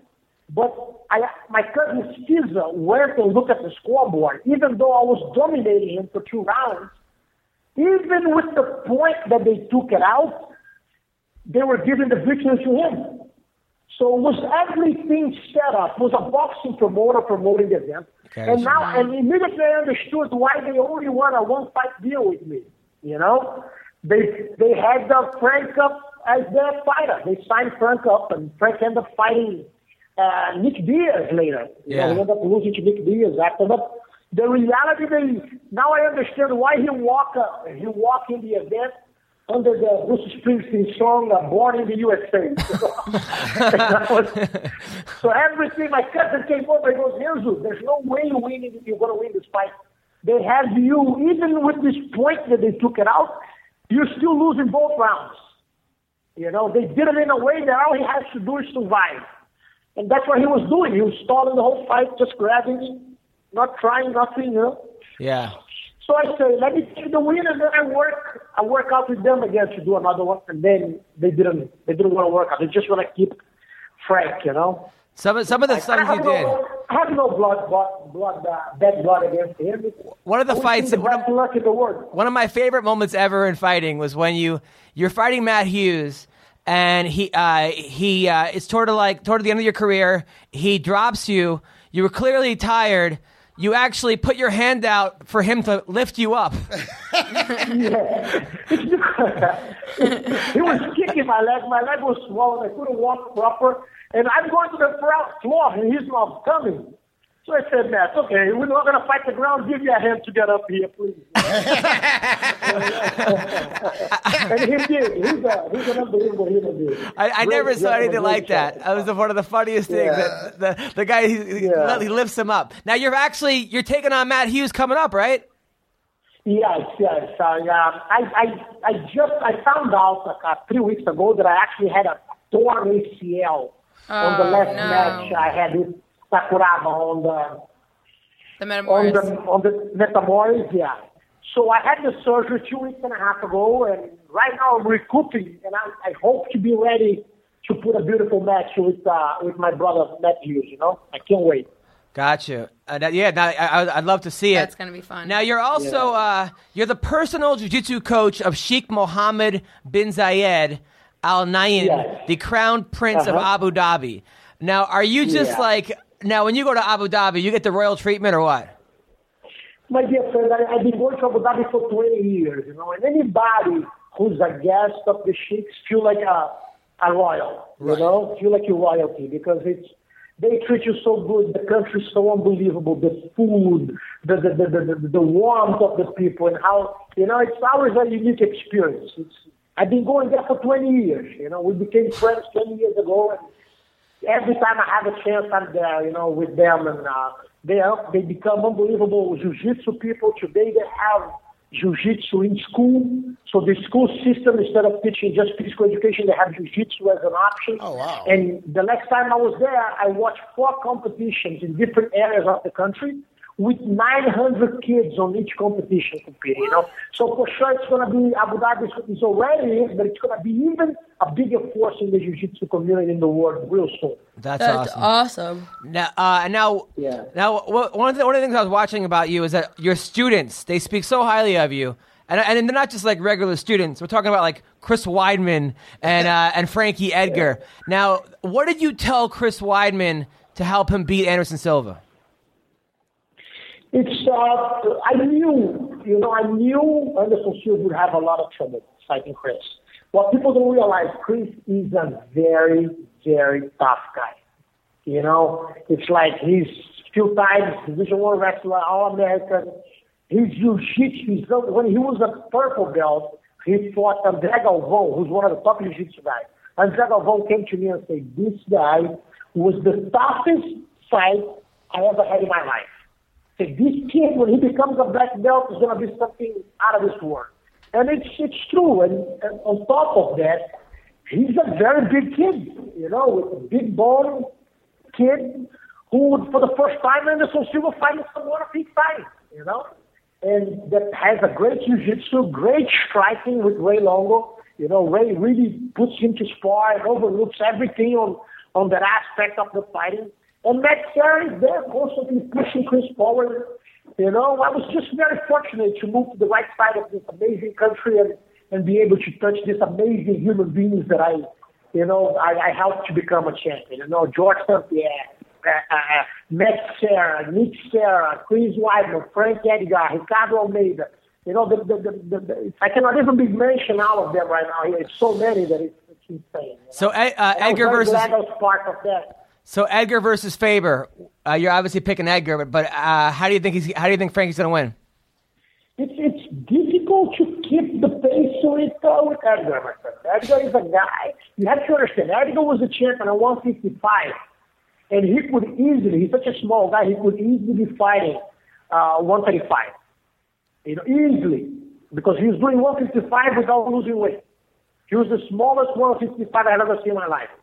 You know, and Faber is a very tough, very talented kid, but he has his hands full fighting Edgar, you know, because it's a no-stop action, and last time I saw him training, he was moving like a bullet.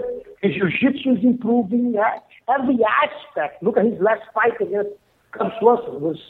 Was unbelievable. He didn't stop until he got the submission, you know. So it's going to be a tough fight for Faber, you know. You know what's crazy about all the guys that you train, the Frankie Edgar, the Weidman, you know, even you know, the Chris Weidman, Frankie Edgar, all these guys, Almeida, they're very humble guys. They're New York humble guys. So what do you think, like, when you see today Conor McGregor stealing Jose Aldo's belt, saying I'm the best ever, saying I can't wait to smell your pussy, stuff like that? What do you think?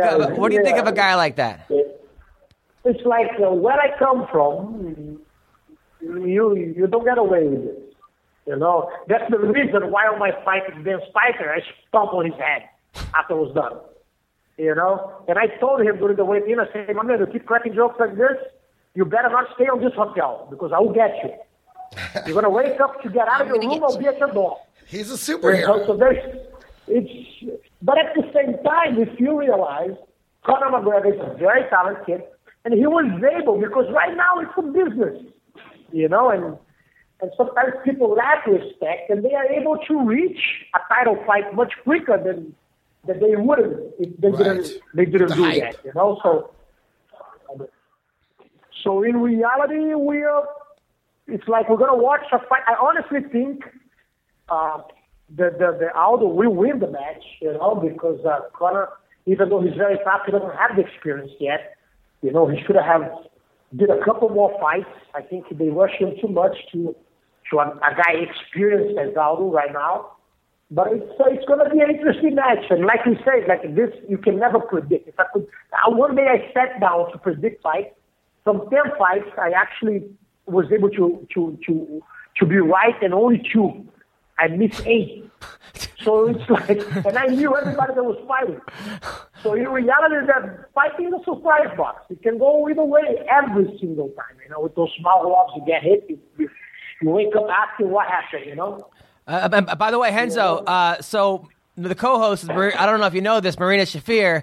She's a second-degree black belt in judo, and you actually gave her her purple belt. Yeah. Oh, really? Yeah, I'm from Bruno's school up in Albany. Of course I know. I'm a big fan. What are you talking about? Yeah. Yes. And you're the co-host. Yeah. Huh? You shouldn't be talking more. I like more than It's really funny you say that. You're keeping yourself quietly down. I'm listening. I'm actually learning some shit here, so it's all good with me. Good talking to you. Yeah. How's the life in California? You like it? What was that? How's the life in California? You like it? Yeah. It's better. Sunny every day. Yeah. Yeah, it's nice. She actually today she announced she signed with Invicta today. Yeah. That's beautiful. I can't wait excited. to see you fighting again. Oh yeah. That's his name. I always fight well. Yeah, I'm really excited about it. Yeah. So it's You're time. Bruno's favorite. He always spoke very highly of you. Yeah, I miss him a lot. I miss him a lot. But this is awesome. How special guy. When is the next belt ceremony? We're supposed to have towards the end of the last year, but I will do it one this year. You're going to be a special guest. You're going to get your butt here so you can interact with us. I'm so down. I'm ready. Okay? Yeah. Nice, Marina. Nice. Well, listen, Renzo, it was such an honor to have you on the podcast. You have no idea. You are a true legend. We'd love to have you on anytime. Thank you, man. Thank you so much. much. That's my pleasure, my brother. My pleasure. It's great talking to you guys. Thanks for everything. Marina, a big Brazilian hug. I'm taking it. Thank you. Thank you. Bye-bye. Thank you. That was Renzo Gracie. Renzo Gracie. A big Brazilian hug. Really, that's the only one that ends with a tap out. Big Brazilian badass. Jesus. Yeah, is that crazy? Wow. Boy, Talk he's about just a going guy around righting the wrongs. Isn't No, he? honestly though, it's really good that he's doing that, is because this is why people train, so they can protect themselves. Essentially, like, you train so you have a skill set to protect yourself in the street.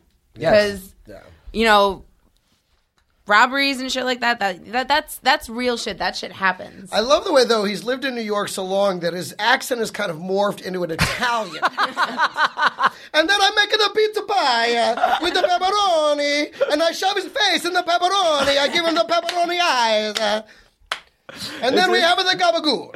It's just so funny, though. Like, out of all the people to rob, you rob Renzo Gracie. Right. I mean, why don't you? tweeting? But maybe because it's dark out, you don't see the huge cauliflower ears. I'm saying and, exactly. Like, you know. he, to me, looks like the kind of guy that you'd be like, no, not him. Yeah. I mean, that shows how desperate some people are. I mean, for money. And then also, Well, then some idiot at the concert's like, what are you going to do about it? Again, look at the ears, bro. If they have cauliflower ears, he's going to do something about this.